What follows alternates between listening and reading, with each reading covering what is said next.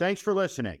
For earlier access to these episodes, access to Ask Me Anything sessions, and extended breakdowns of historical and current events, please consider joining our Warning Premium community by clicking the link in the description to this episode.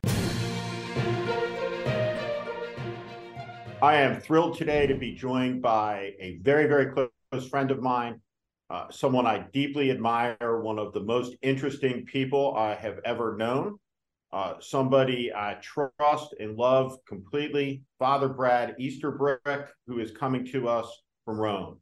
How are you, Father Brad? Doing great, Steve. It's great to be here.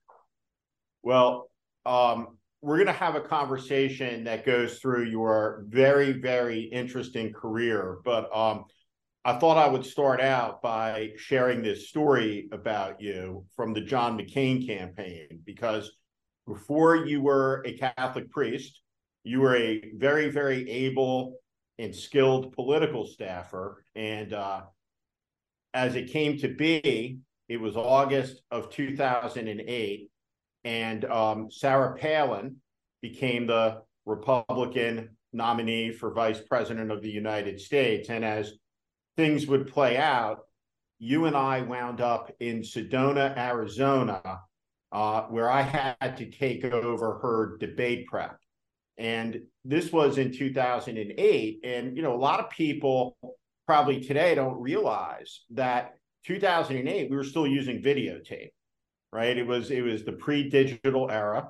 So we recorded this debate prep, and it was horrific beyond any measure of my ability to explain in the English language, a spectacle of incoherence of the highest level. And I said to you, I called you aside and I said, take that tape, destroy that tape, pull that tape out, cut that tape to pieces, boil it in water, chop it up some more, put it into a Federal Express package and send it to my house, and never lose personal custody of that tape.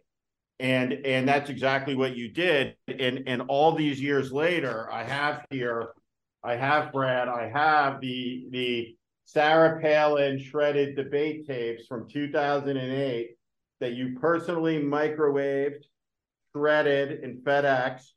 And what I'm going to do is, for everyone who appears on the podcast, they're going to get a paperweight, a clear paperweight with some of the shredded tape in the middle of it to commemorate that chapter in American politics. But you have been around presidential candidates, you have been around the Pope, and you have served your country as a naval officer. You were one of the leading defense attorneys in the United States Navy and the Pacific Fleet as Lieutenant Brad Easterbrooks, and you still serve in the United States Navy and will ultimately return to active duty service after your parish assignment in San Diego as a chaplain.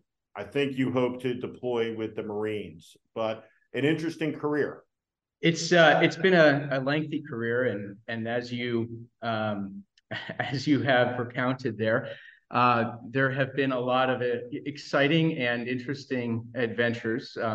You know, I was thinking about it the other day as I was preparing to come on your program here, and that you and I were one of maybe a handful of people, 4 or 5, who were in Sedona, Arizona, for that debate prep, and you know, it was one of those events. I'll let you describe how it went. But I do remember very well that you said this is one of the most important assignments I've ever given you, is to take this tape and send it to me, but destroy it on the way there. And so I did. I sliced it and microwaved it and sent it to you. And I can see that you still have it. But you know, it was one of the greatest honors of my life to work on the McCain campaign. And to be a part of that. I mean, I was very, very young, relatively speaking. I was 23. We celebrated my 24th birthday in Wasilla, Alaska, of all places, in September, and that was actually the September before the full-blown meltdown of the economy and where that went and everything that changed. You know, I was thinking when we first met, I was a White House intern. You were the vice president's communications director, and we were prepping for the Supreme Court justice confirmations. It was the summer of 2005. We were having lunch in the West Wing of the White House, and the world we were discussing at that lunch in 2005 was a completely different world than what we were experiencing in the summer of 2008. So much had changed between '05 and '08. And then if you think about it, between 2008 and today, so much has changed. I obviously took a different path. One was into the Navy and to serve as a Navy judge advocate, as an attorney in the Navy, and then now as a Catholic priest. But we've maintained a friendship over those years, and I'm very thankful for having gotten to know you and to have you as a part of my life experience over these years. A lot has happened, and yet here we are able to have this conversation. Yeah, no, it's a mutual affection, believe me.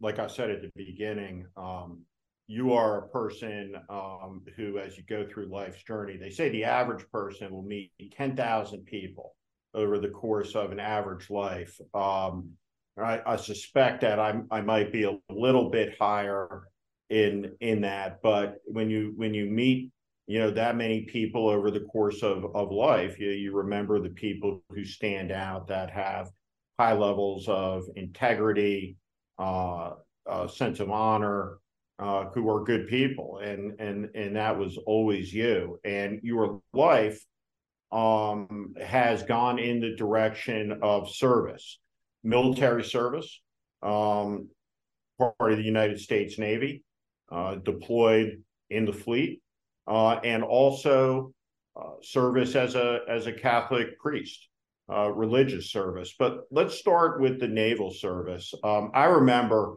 and I always talk to young people about this. People will come up and they'll say, "Hey, I want to run campaigns. I want to do this, right? I want to get into this field." And depending on where you go, and how elite the school is, right?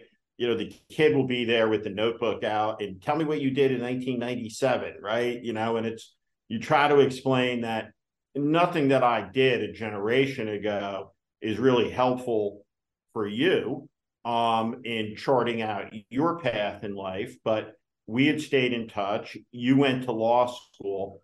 You were finishing law school. You called me up, and I remember the conversation we had, and it was about taking the path less traveled in life. You were not enthusiastic after, I think, having worked in the White House, having worked at really and seen it all on a presidential campaign, to go be an associate in a big law firm. And so you did something different. Talk about that. I had always admired service, and I was always looking for, I guess, the right opportunity to say yes to service in the U.S. military. I never found before this time, I hadn't found what really fit me until the law, and then I realized, well, I could serve in the military and be an attorney, and that seemed to fit me best. I had really found military service to be honorable because of the example of my grandfathers. Both of my grandfathers served during World War II, one as a Navy sailor, and the other as a pilot of P-38s who served missions over Europe, over North Africa and then Europe. And I found both of my grandfathers to have set an example of what we would call in the Navy core values: honor, courage, and commitment. They had a sense of loyalty, a sense of commitment, a sense of an ethical framework to life by which they lived, and by which they set for me a model. And so I always admired service, and I wanted to make that a part of my career path. So I wanted to be an attorney and use my law degree, and I found that the JAG Corps, it's JAG for Judge Advocate General Corps. The JAG Corps was something that was adapted to to my talents and to my desires to serve. So I made that application. And, you know, one of the things that people don't realize is that it can be very competitive to get into the JAG Corps. So there's a process by which you apply. And I remember that you wrote one of my letters. John McCain wrote one of my letters of recommendation. I ended up being accepted and began my service after law school. First going to San Diego to serve in a capacity as a government attorney. So I was a prosecutor and a counselor to commanding officers of various commands in the region. And then I served after that in San Diego for a couple of years. And then after that, I served for 3 years in Japan as a defense attorney. And did you like being a defense attorney? You were good at it.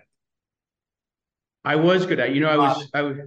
Don't be modest here. You were the what rank defense attorney? Well, you know, I was named Defense Attorney of the Year for the region of the Pacific, so Japan, Hawaii, and basically the broader Asia region.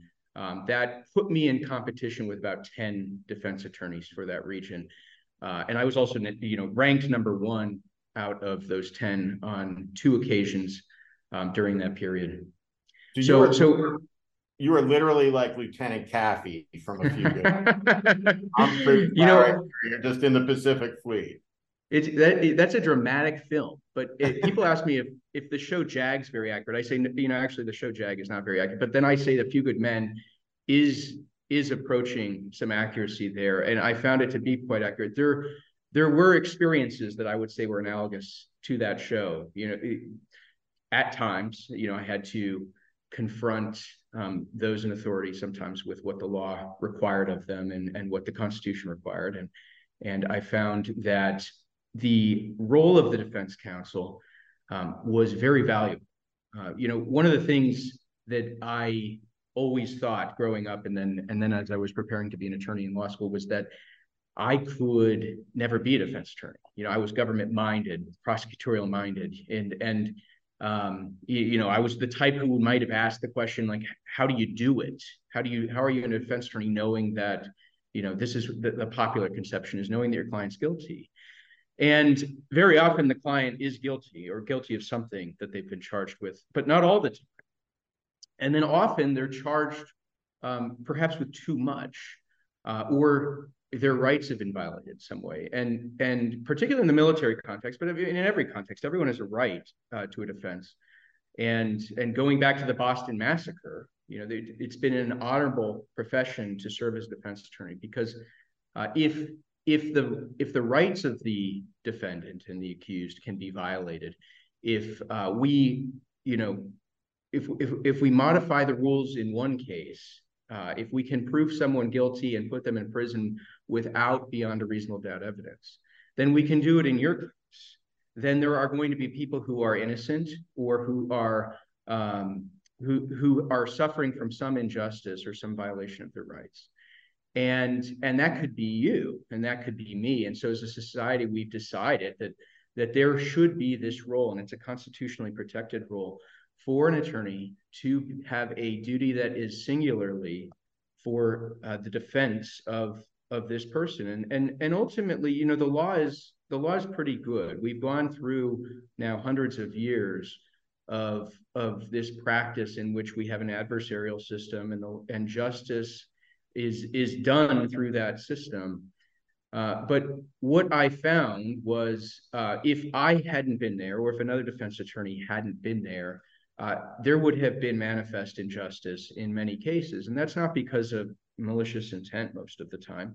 It's just because there's no one looking at the evidence or investigating the case or dealing with the defendant in a way that's mindful of an alternative perspective or a perspective that is seeking perhaps evidence that conflicts with the evidence before the court already, but you know, that's given by the prosecution.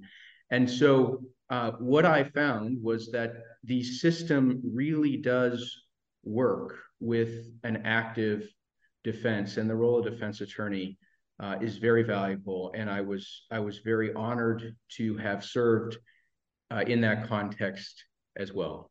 And you served in the fleet as well. You were out on an aircraft carrier. You were on the Ronald I Reagan for a while. I had gone underway in the Ronald Reagan. I was never ship's company, but I did serve in that capacity. I was cotted out onto the carrier to do some legal assistance. The ship had to go out faster, I think, than expected. And so some of the paperwork and the powers of attorney, wills, and trusts that the sailors needed for this deployment had not been prepared at the time. And this was years ago. And so they asked me to assist with that. And so I was cotted out onto the carrier and did some briefings and helped some sailors who needed those documents prepared. At the time, I was running a legal assistance office on Coronado, which was not a bad job. It was essentially an office for sailors to come in and deal with legal needs that involved their relationship with the community, such as landlord-tenant issues, wills and trust issues, and powers of attorney. So I was situated out there on Coronado in a way where I could easily go out with the carrier, because the Reagan was coming in and out of port in San Diego. And you talked about the fact that part of your job is to say to a superior officer on occasion, including high-ranking ones, "That's illegal, sir. Right? The Constitution doesn't permit that." Talk about the role of a military lawyer advising a military commander about American law, about the Uniform Code of Military Justice, and about the U.S. Constitution and the obligations of that officer to those things. Yeah, the military commander is tasked with fulfilling a mission, which means he or she needs his sailors or her sailors to be fully prepared to complete whatever mission that the president gives them or their commanders give them. And that requires people to be ready, requires them to be squared away, requires them to have completed everything that they need to complete to be ready, and the trainings, and to have their uniform ready, and to be where they need to be on time. And in that process, there are going to be those who fail in some way, whether it's due to their own fault or to some other fault. And so often what happens is there's a tension or a conflict between the needs of the mission in a macro perspective and the rights of a sailor if there is suspicion that they've perhaps broken the law in some way, or failed in some way to contribute as they've been tasked to complete the mission. And in that process, they're a sailor who has raised their hand. They've sworn an oath. They've said, "I am going to support and defend the Constitution of the United States." But that same Constitution gives them all of the rights that you and I have as well. Now, some of those rights have to be limited in the military capacity due to the exigencies of military service. But Congress and the Supreme Court and the courts tasked with supporting the military, such as the Navy Marine Corps Appeals Court, the Court of Appeals for the Armed Forces, they've set the rules. And so just as we asked that sailor or that soldier to follow the rules in completing the mission, we also asked that commander or those tasked with administering that mission with following those same rules, including the constitutional rules. And so the role of a staff judge advocate is going to be advising the commander on what his legal obligations are in that context. Now, that I've described the criminal sense of this, where you have a sailor who's suspected of having violated perhaps a criminal code or some sort of regulation. But then there's also ethical requirements, whether or not they're able to give that speech or say this or take that gift, or how they're supposed to interact with a foreign national. And then there are environmental regulations, laws of rules of engagement, and so the staff judge advocate, which is a capacity I served in for a bit, is advising the commander on all of those legal obligations. And generally speaking, they want to follow them. but they also understand that there can be a variance in how they're going to be scrutinized, and so sometimes there can be pressure to get to yes, and sometimes that pressure is responded with a firm position from the attorneys, and they're able to understand, is this a clear requirement, or is this a requirement that requires their own judgment or their own decision on what types of risks they want to take. In the criminal context, that's where potentially the person is a criminal, and so they need to be dealt with for criminal activity through the constitutional due process that they're afforded. And so it's the job of either that staff judge advocate or that defense attorney to sometimes speak legal truth to the power that is obviously motivated, at least most of the time, by the goodwill of completing the mission.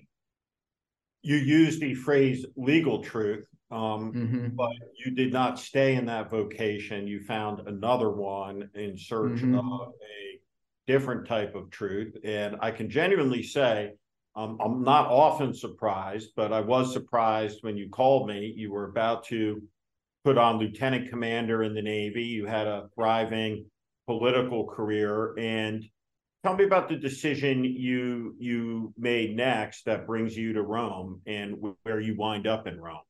Yeah, and just to clarify, I was going up for it, so I would have been considered for promotion that following year, and so that was you were where like I was. lieutenant. You were like the Lieutenant Taffy of the Pacific Fleet. So exactly, you're on the edge of being promoted to lieutenant commander, likely, and you do what with your life?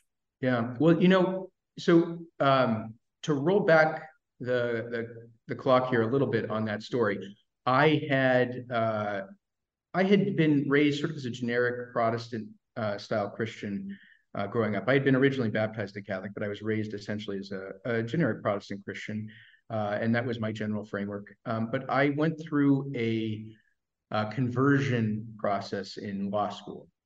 And so in the middle of law school, while I was actually still preparing to be a Navy judge advocate, I had discovered Catholicism and Catholic Christianity, and basically fell in love with it. So I entered the Catholic Church anew in 2011, 2012. And so when I entered active duty, I did so as a new Catholic, a practicing Catholic, and someone who was very intentional about living out that faith. And so as I was practicing as an attorney in the Navy, I still hadn't come to the conclusion that I was going to become a priest. In fact, I was still seriously dating. I got engaged at one point to another Navy JAG, and she and I had a lengthy relationship, and then we realized we shouldn't get married, so we went separate ways.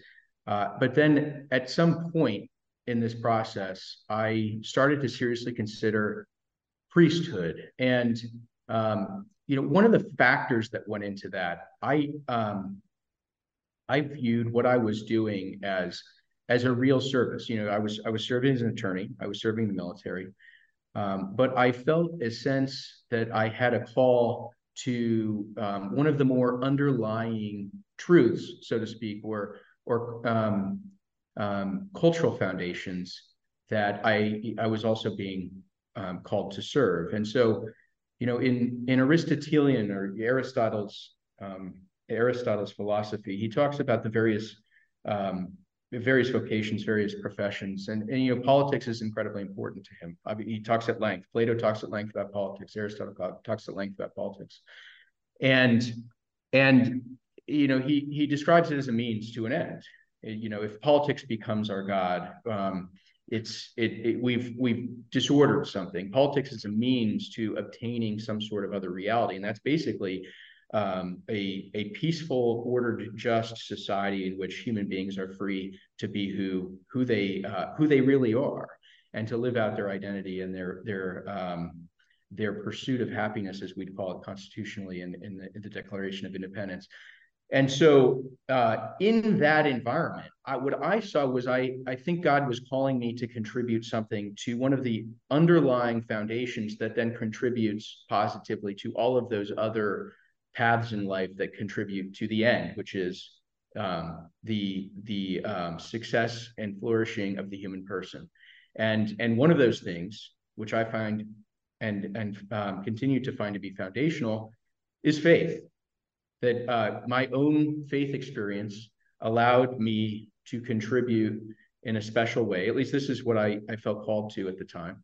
And so I considered Catholic priesthood. And as soon as I opened that door, despite all of my initial reluctance, I was reluctant because, as everyone knows, or Catholic priests are celibate.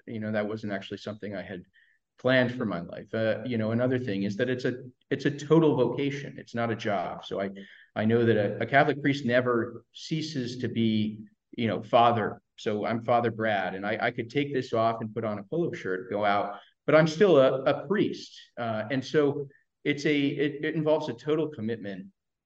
And I was unsure of it, but I as soon as I opened that door, I saw the ways in which God was pointing me in this direction. I saw the ways in which I had clients who I could help with their legal problems. Their rights were violated. I could represent them in court, and we could reach a resolution.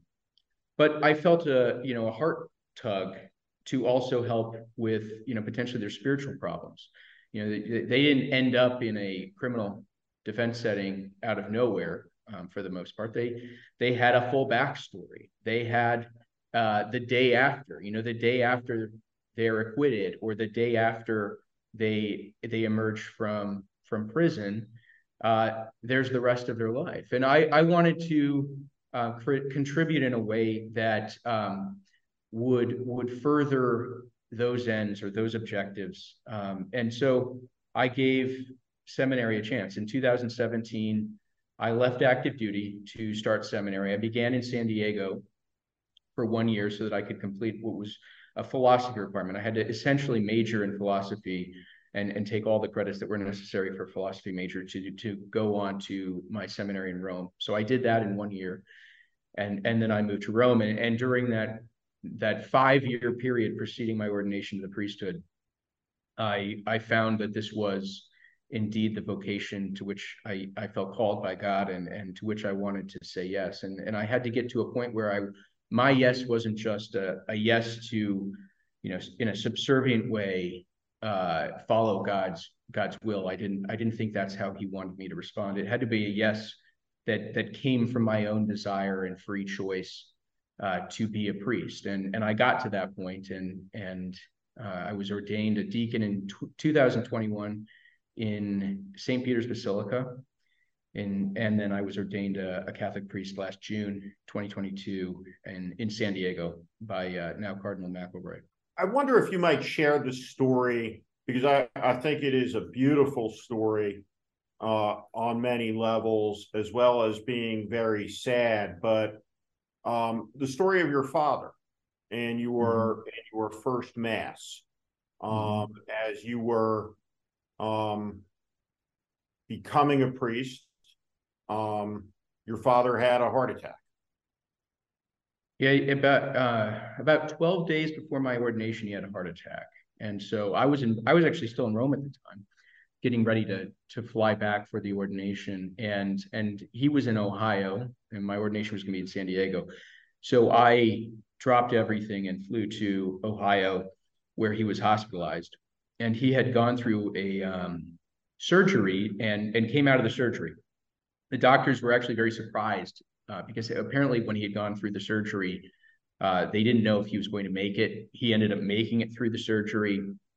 And then his recovery was actually proceeding incredibly quickly.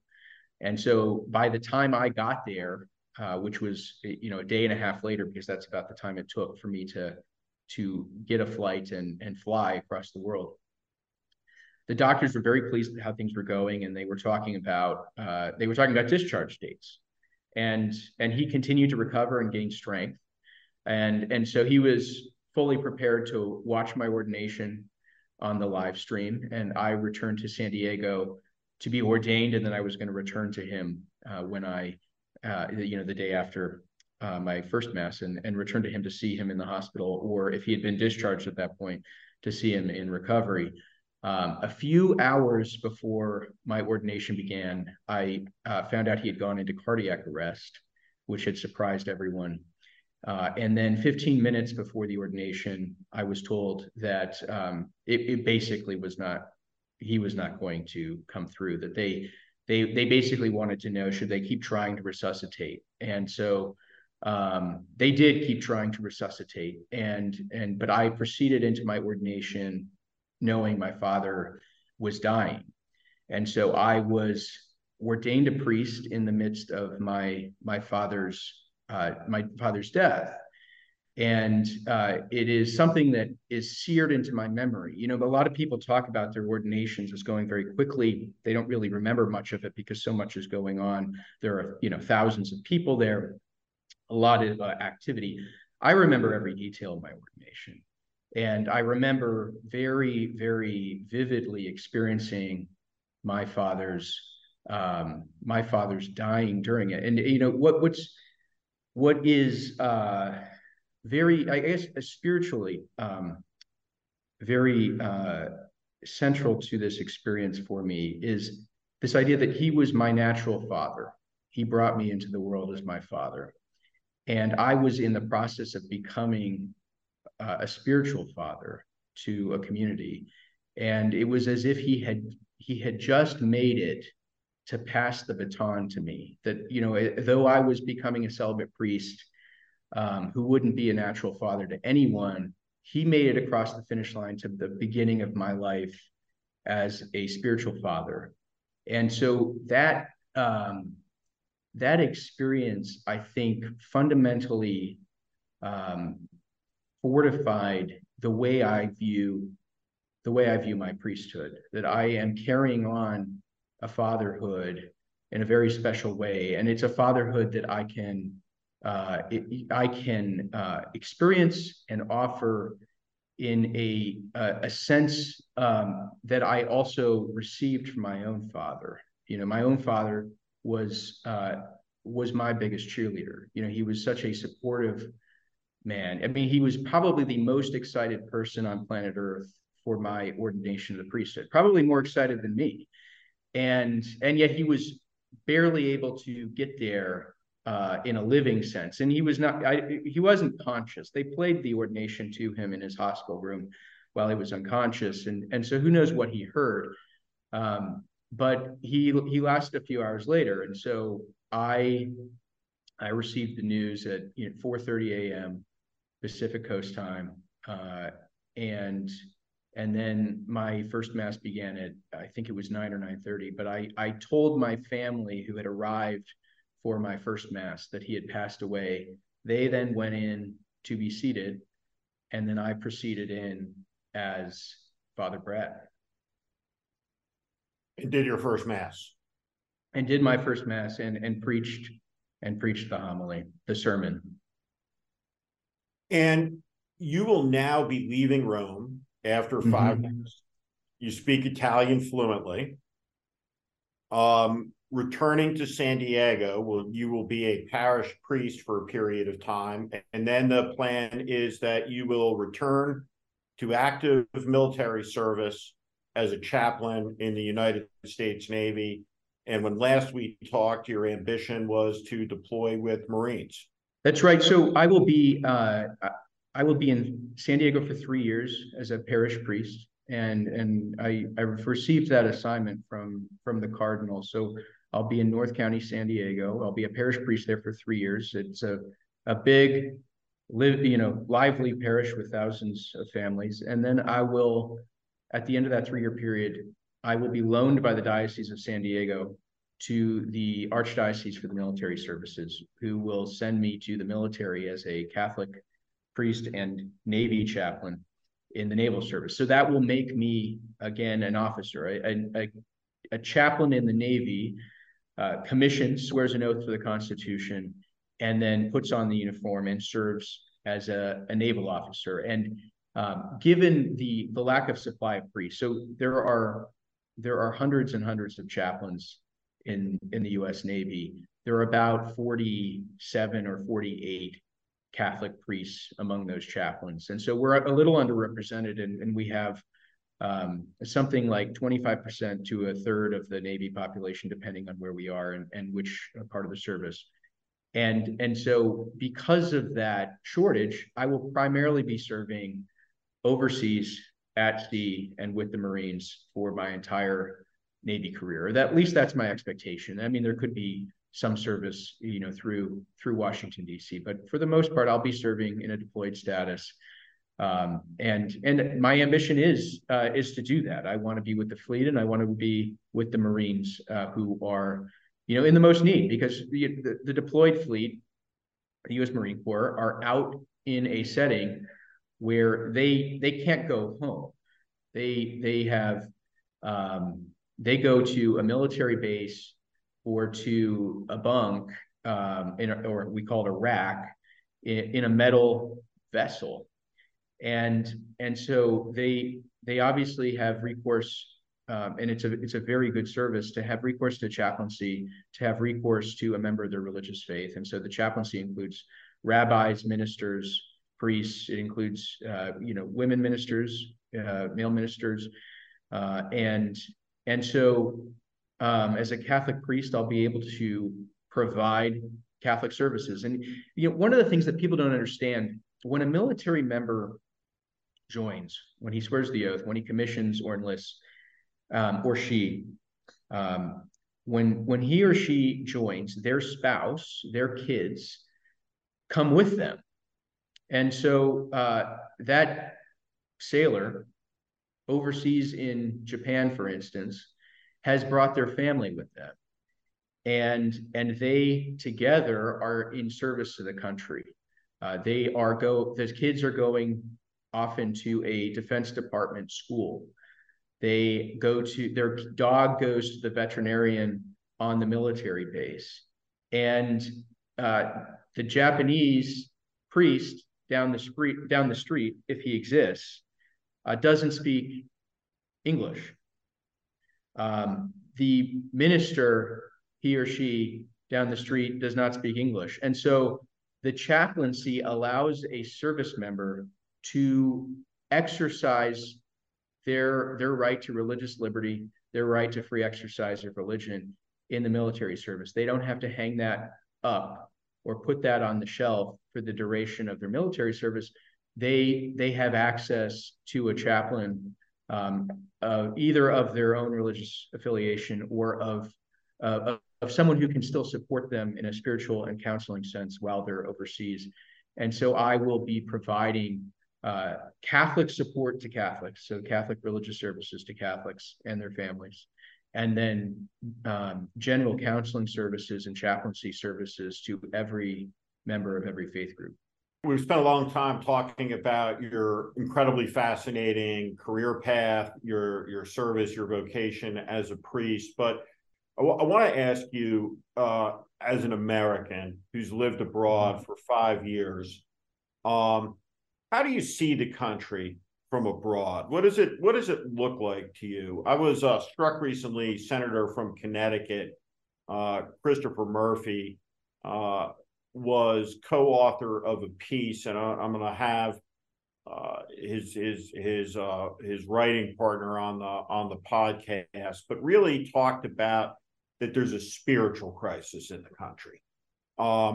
And he specifically framed it that there's a spiritual crisis on the left, and that from that position, we need to rehabilitate, reinvigorate from a values perspective, all manner of different notions about how the society functions. But when you look at the country from abroad, when you look at its politics, do you sense a spiritual crisis in America? How do you contextualize the reality of American life through the prism of what is that at any moment, uniquely here, someone somewhere can jump out of a bush with an automatic weapon and mow down 60 people at a school, at a movie theater, at a country music concert? There's certainly been a collapse of faith in American democracy by the political party that we were both affiliated with.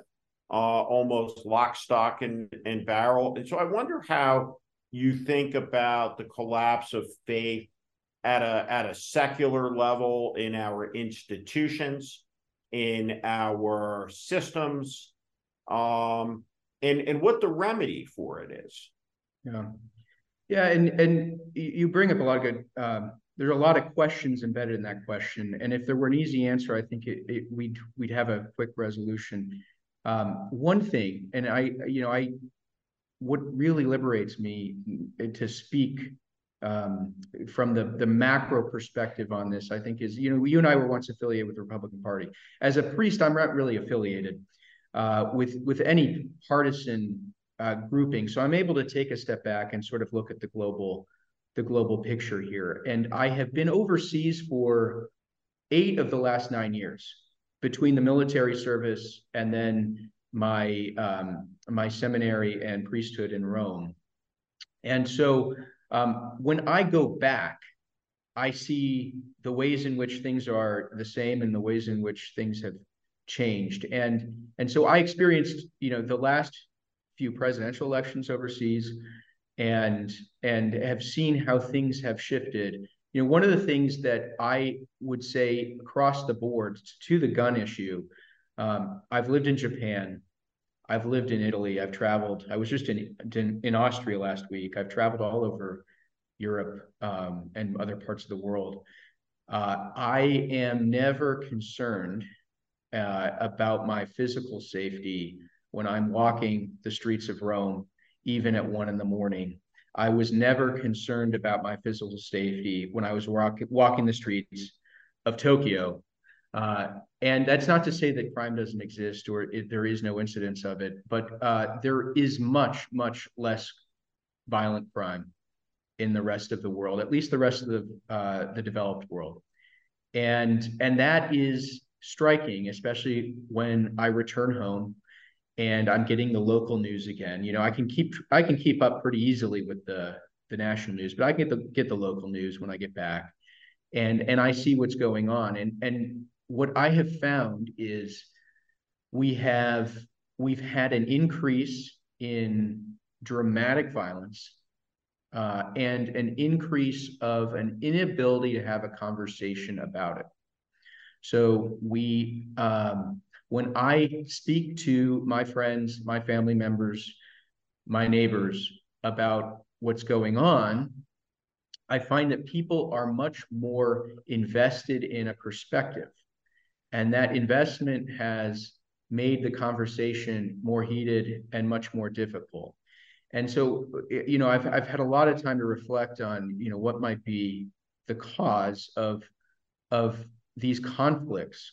And I think if you look at the development of the country over time, we as Americans have had very high ideals and have really failed at various times to actually live them out. And you look back in the history of the United States, and we describe every man as inherently equal.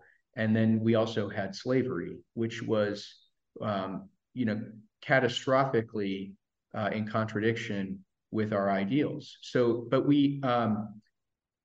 the point I'm making on that is there were times when we had a general consensus about what is good, what are our values, and then from that consensus, we were able to have arguments and debates. And when we realized that we could no longer have a discussion, there was a civil war.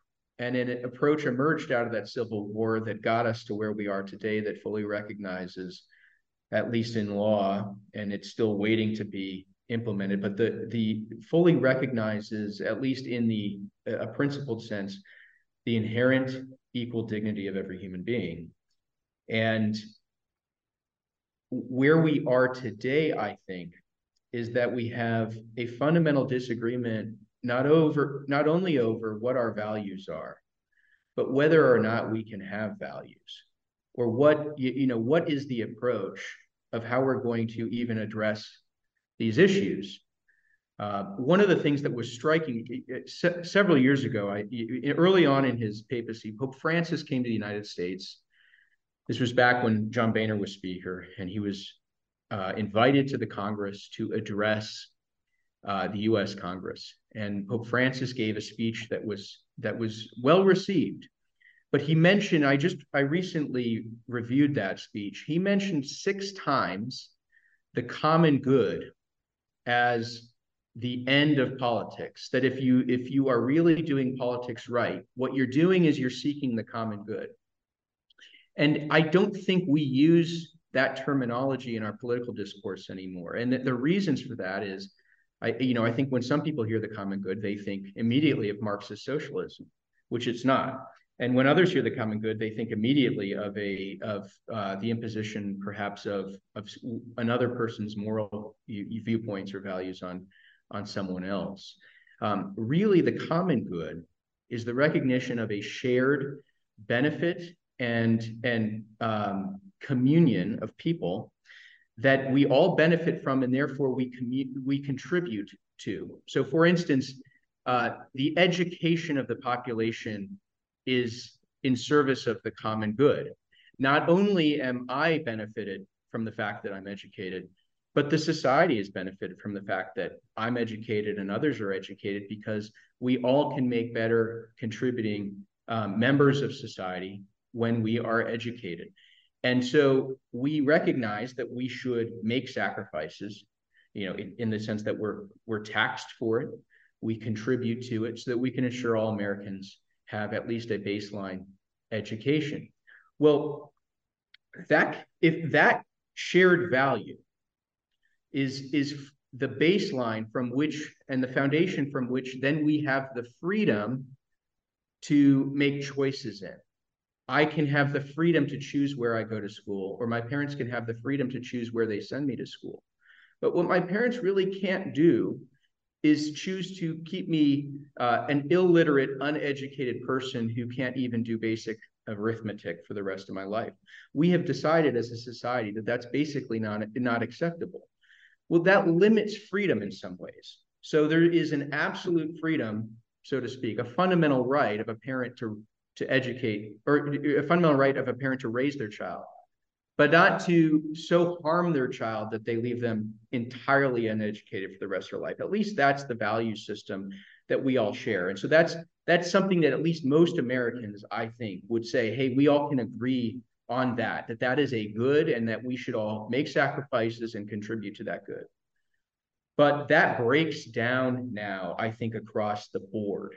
I think that when you're talking about gun rights, we are having an argument in which we don't have those shared values. You have, on the one hand, some who would view that gun rights are absolute and only from the individual perspective, that I as an individual have a right to bear arms. And then others who might be very much opposed to the ownership of guns. And there are certainly people in between, but when you're not coming to it from the perspective of what is contributing best to the benefit of society, in what ways does gun ownership contribute or harm that good of society, the peace of society, the justice in society, et cetera. And from that baseline, from that shared value, how are we going to assess the freedom from which you can make choices in that shared value? Because we don't approach it from the perspective of the common good, we can no longer have a real dialogue. And so it is a zero-sum game of whether or not a state is going to be regulating or not regulating guns, because of what I would call a kind of encampment or a tribalism on the issue. And so certainly as a priest, I have a duty to assist people to use their value system, use the way in which the faith contributes and informs that value system, to then help shape an approach to the common good that doesn't view freedom solely through the lens of individualism, whereas I would agree with the individual rights and the civil rights, but views the exercise of those individual rights and those civil rights within this broader communitarian perspective, in which I'm also assessing how is this How is this good for society? In what way is this contributing to the community? And from that shared agreement, we then can appropriate rights, which are inherent to the human person, but cannot be absolute if we're going to have a peaceful, just place to live. What's the way to think about this issue? We really have a immigration crisis. I think that everyone who looks at the issue fairly and honestly would agree on that. We have a mass of human misery fleeing for their lives from despotic regimes south of the border, from unbelievable levels of violence, and they are trying to make it in safety to the United States. Not everybody will be let in. People that are trying to get in and do get across, George W. Bush, who we worked for, once tried to conceptualize and contextualize this as, yes, it is a breaking of a law, but for the father or the mother who walks across a desert to provide a better life for their children, it's also an act of love, doing everything they can to keep those children safe. When you look at what's happening, whether it's Governor Abbott dropping people off on Christmas Eve in front of the vice president's residence off of a bus, disoriented, cold, and alone, whether it's Ron DeSantis in the state of Florida flying bewildered people into the state of California and dropping them off, and Gavin Newsom, the governor of California, has insinuated, and I think he may be correct, that this meets the statutory definition of kidnapping, which raises a legal question, right? What happens if one state issues a warrant for the arrest of another state's governor, right? So this spirals to a dark place very, very quickly. But, long preamble, but there's a politics of unmistakable cruelty that is most vividly and demonstrably supported by people who call themselves evangelical Christians. Any basic conception of the meaning of Christianity, who Christ was, is obviously antithetical to this. How do you explain that? One. Two, how does that make your job as a spiritual father more difficult?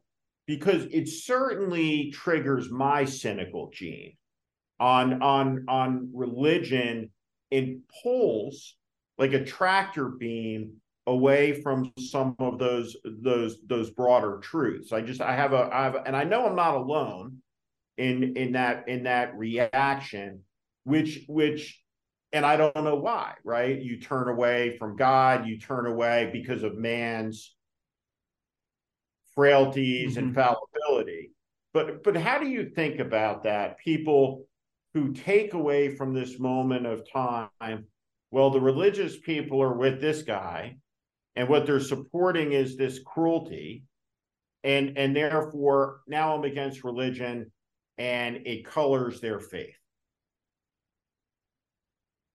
Okay, so what I would begin with here is the story of the Good Samaritan. So there's a guy who is beaten up and left for dead on the side of the road in the desert as he's transiting from one town to another. And I believe it's a Levitical priest, so a priest of the temple in ancient Jerusalem, walks by, looks at him, and passes. Another religious person walks by and passes. And so this is Jesus's critique of hypocritical religious leadership. So, Jesus is a Jew himself. He's a rabbi himself. And he's criticizing the tendency often of religious leadership to become cynical or hypocritical. And then a Samaritan comes by, and the Samaritan is the one who cleans the wounds and takes the guy to a place where he can stay and recover and pays for it all. Well, it just so happens to be that a Samaritan's a foreigner, and the foreigner is someone that this man who was left for dead on the side of the road would have not had normal interactions with. He would have not been engaged in any type of commerce or interaction with the Samaritan, and it's the Samaritan who ends up helping the man recover. Well, the point of that story is to reorient the perspective of the listener towards the other, the foreigner, and to show the fundamental equality and dignity between each human being, and to take us out of our comfort zones, our own walls of protection, by which we have come up with their other, and so I am not concerned for them. And so it is to get us out of that comfort and recognize the fundamental shared dignity between each person and the shared responsibility that we have towards our neighbor, even if they're a foreigner, a stranger, or someone who we wouldn't regard highly in our social context. And immigration today is probably, on a macro perspective, a broader experience of that story. And so I would agree with you, and Pope Francis would agree with you. It is impossible to be a Christian and not care about the plight of those who are escaping very dangerous, very violent situations and requesting asylum or immigrating this country for various reasons, even if the reason is just to find a better opportunity for their family. And so in that context, multiple things can be true at the same time. We should have, as a country, a system by which we know who enters the country and a system by which we can secure the country.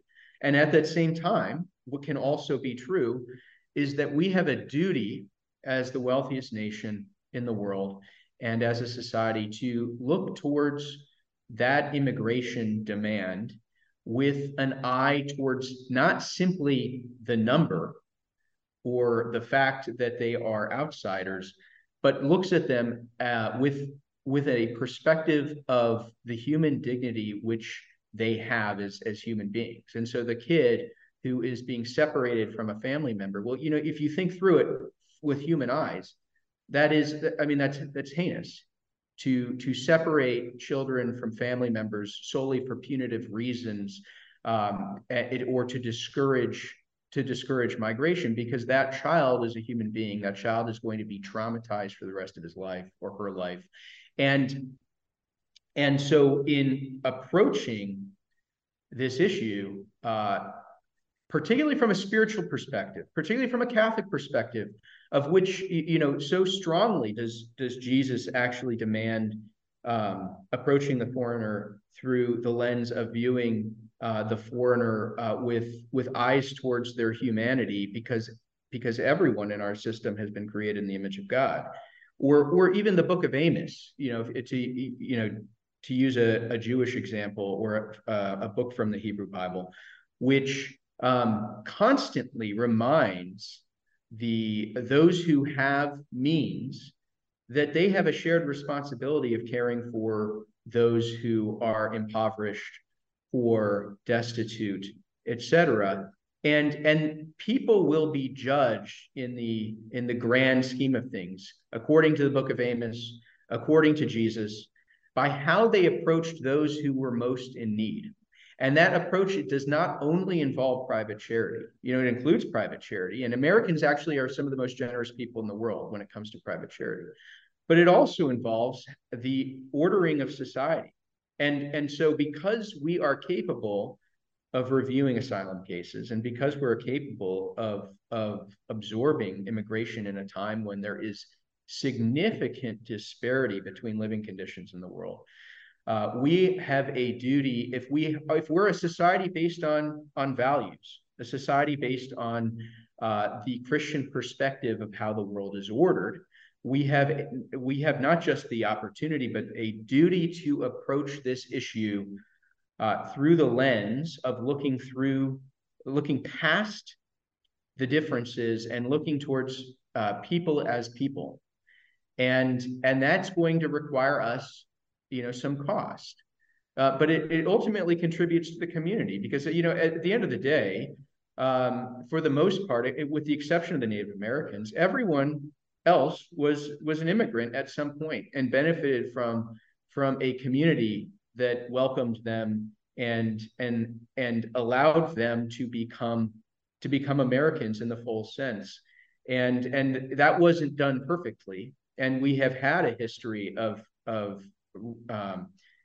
issues, especially where there was a lot of immigration, where the society took a while to accept or to tolerate differences. And a great example of that is discrimination against Catholics in parts of the country in the 19th century and at the beginning of the 20th century, against Jews in other contexts in the country. And so we've gotten through those pains, but now we have found another way in which I think we have failed to recognize a shared value system by which we can approach this issue and therefore have these conversations. And as a Catholic priest, as someone who has studied the political philosophies of Augustine, of Thomas Aquinas, of Maimonides, who was a Jewish political philosopher and who contributed to this conversation, we've been actually better at approaching these issues before.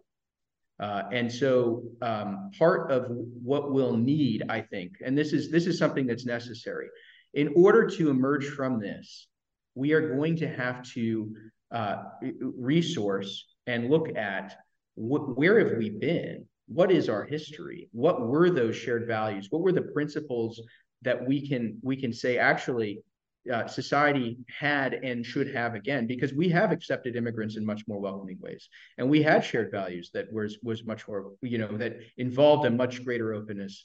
And it doesn't mean we should have quote unquote open borders or just let everybody in without any type of discernment or consideration, or that we should allow criminals to enter the country. Of course not. And but to come up with a system that's going to work and be much more humane, we are going to actually have to we are going to have to go down deeper than just winning the next election or getting a party to vanquish an issue.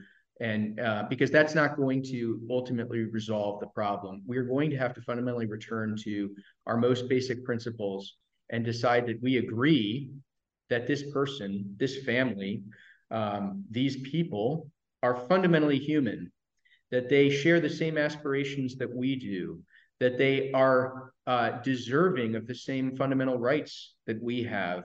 And because of that, I owe something because I have everything and as American. I have all of the opportunities that they might be seeking, and that with a shared cost that everyone can perhaps contribute to, the common good benefits because now I have additional contributors. I have people who've come here to also become a part of the society, and that diversity, when it's done correctly, that diversity can only benefit us. I've been a long-time believer that really the fundamental issue of our era is the collapse of trust between Americans and institutions.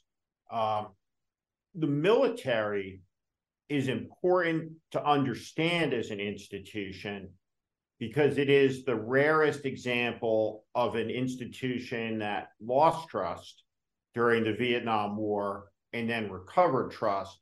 It became one of the most trusted institutions in the country. The Catholic Church as an institution has lost trust and broken faith with millions of Catholics, including the one who left the church that you're talking to. How do you think about that from the perspective of wearing the collar now, the impression that many have of a Catholic priest as being a threat potentially to their children? What do you say to those people who have alternately feel betrayed by the church, brokenhearted by the church, that their bonds of trust with the church were broken. As somebody who I genuinely know to be one of the most honorable people I've ever met, who will be a wonderful priest, what do you say to them at an individual level before I tee up Pope Francis's legacy for you? Yeah. Well, the first thing I'd say is I'm in one sense I'm with you. I am someone who has at various times, as these events have confronted me, been disheartened and and felt betrayed by the institutional failures of the church. You know, I went to Boston College, and I started in 2003 in Boston College. So that was right after the peak of the sex abuse crisis in Boston. And as I stated at the beginning of this, I was not a Catholic. I was not a practicing Catholic in the sense of someone who considered myself a Catholic. I didn't identify as a Catholic, and I was at Boston College, which is a Catholic university and a Jesuit university. And I'm there in the wake of the sex abuse crisis, where, you know, while it's still hot. Well, Cardinal Law, who was essentially had to resign from the office of Archbishop of Boston because of his institutional failures. And I found that the crisis was enough at that time for me not even to consider becoming Catholic. So I was at Boston College. It was an incredibly incredibly intellectual environment, in part because of the contributions of Jesuit priests, and certainly the contributions of many Catholics who contribute to that university. But I didn't even consider becoming a Catholic while I was there, and it was because of the sex abuse crisis. And I thought through it. I thought, this is so discrediting, I don't have to consider it. What I think I discovered, so over time, as that developed in my own life, first of all, I was able to contextualize it. Okay, so it is a spectacular institutional failure of the Catholic Church for this to have happened, because what it did was it was another example of what tends to be the institutional impulse, whether you're USC, Penn State, the Boy Scouts, the Catholic Church, some public schools. A scandal or a sex abuse crisis comes along, and the institutional impulse immediately is to cover it up. Well, the problem, and that's criminal, and it's criminal in all these cases. But the problem with that is in the Catholic setting. The Catholic Church is claiming a type of moral and spiritual authority. And so what makes it additionally heinous is that people in a position of spiritual authority were letting us down, you and me both as Catholics at the time, or you as a Catholic and then me as a Catholic later. We're letting us down. And so ultimately, when I felt called to the Catholic faith, and when I felt called to become a priest, what was fundamentally calling me was the faith. So Jesus, who is both the origin and the leader of the faith, who was raised from the dead in the Catholic sense of things. So in my belief that he's raised from the dead and that he is ultimately in charge of the Catholic faith and of my own Christian spirituality, I found him to be true. I found the Beatitudes to be true. You know, blessed are the poor in spirit, blessed are the meek, blessed are the humble. I found his teaching to be true. And I found the saints, such as Mother Teresa, for instance, to be truly living out the Catholic faith. And then I found that there are institutional actors who have let us down, either from a moral failure or from a general incompetence. And my call to the priesthood fully acknowledges that it is going to be at my own in some settings at my own personal cost, that someone's going to see the caller and they're going to think about what they saw in the news several years ago or decades ago. And that I am being asked to be a priest in that setting with that sacrifice. And that's okay for me because I have come to know the fundamental faith in my own life as being something living and true.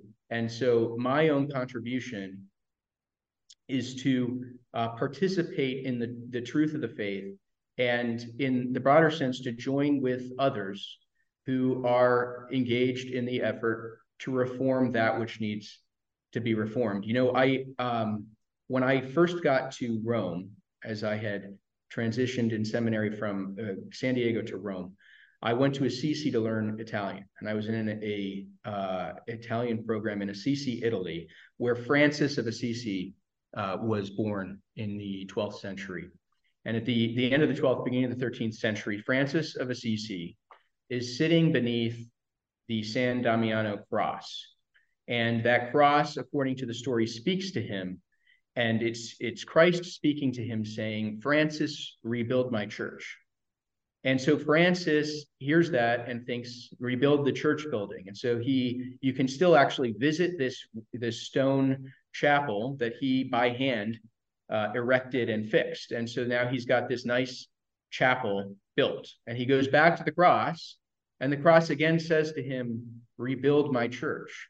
And what Francis realizes in that is that he's being asked to rebuild the spiritual church, not the physical church building, but the spiritual church that constitutes all of the members of the church in the world at that time. And so he becomes a type of radical, spiritual figure, someone, we would experience as kind of crazy, kind of out there. He gives up all of his belongings. He even takes his clothes off to make the point, and he stands naked before the bishop talking about his spiritual calling. And ultimately, he wears this brown potato sack, which becomes the habit or the uniform of what is the Franciscan order today, that stems from his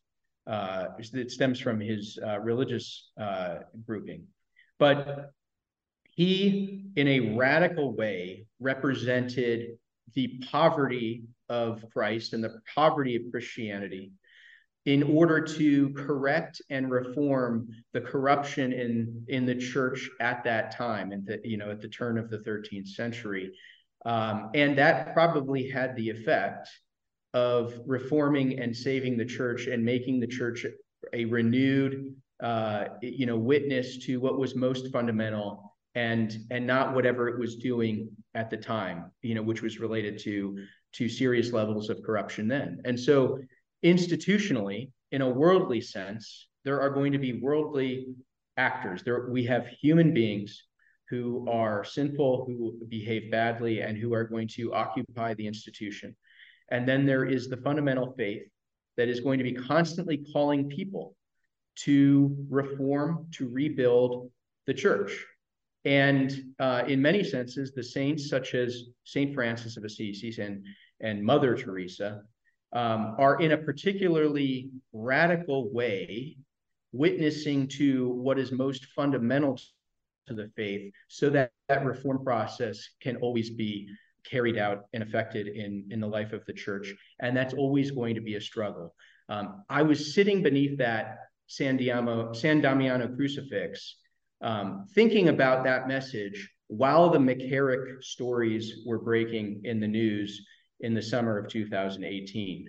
And so I had on the outside of that church the McCarrick news, in which we found out that Cardinal McCarrick had been an abuser himself, and had done so while he was also overseeing a process by which the church had been responding to the abuse crisis. And the church had come up with a charter called the Dallas Charter on dealing with how to deal with all of these cases and to make sure it never happens again. And then it was found out that someone in a very integral way was involved in the process, and he himself had been an abuser, and that was incredibly scandalous. And so beneath that crucifix, I prayed that I would be given the help to contribute, not that I'm going to be a St. Francis of Assisi, but that I will contribute in the way that I can, in the way that I've been called to, again, participate in the rebuilding and the reform of the church, so that the most effective witness of what God is trying to do in the church, and what I experience as a living spiritual dimension to the church, can be effective in the world, and not covered by the institutional problems that have this persistence. And so there is always going to be that reality, and then I am hopefully, and I ask for people's prayers, that I'm always someone who is contributing to the betterment and the reform of the witness of the church, and the reform of the institution for that purpose. Last thing I wanted to ask you about is Pope Francis's legacy.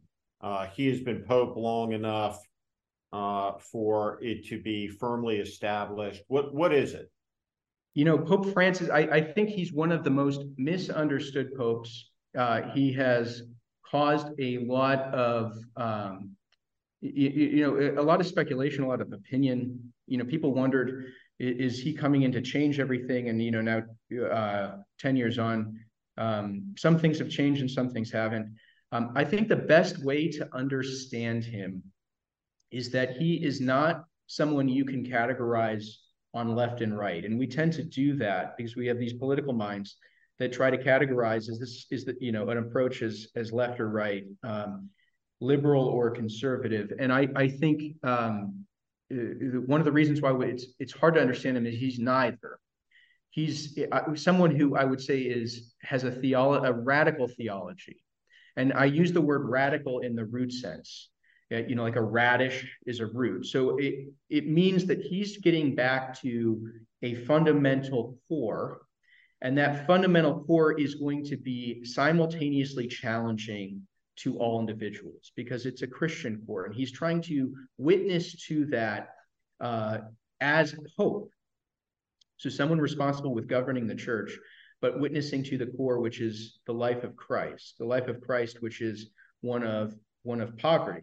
And so, even though he didn't have to do this, he's living in a small room in a Vatican hotel it's a hotel for Vatican guests. But he's living there and not living in the papal apartment. The papal apartment, something, that was considered larger and somewhere he didn't want to live. And so he's living in a way that is witnessing to a poverty because he's trying to help us reflect on a detachment from simply the pursuit of material wealth, and you can apply that across the board. And so when he's talking about women and their involvement in the leadership of the church, on the one hand, he hasn't changed the teaching on women priests, so it's still only men can be priests. But at the same time, he's placing women in leadership positions in the Vatican that they've never held before, positions in which they have responsibility over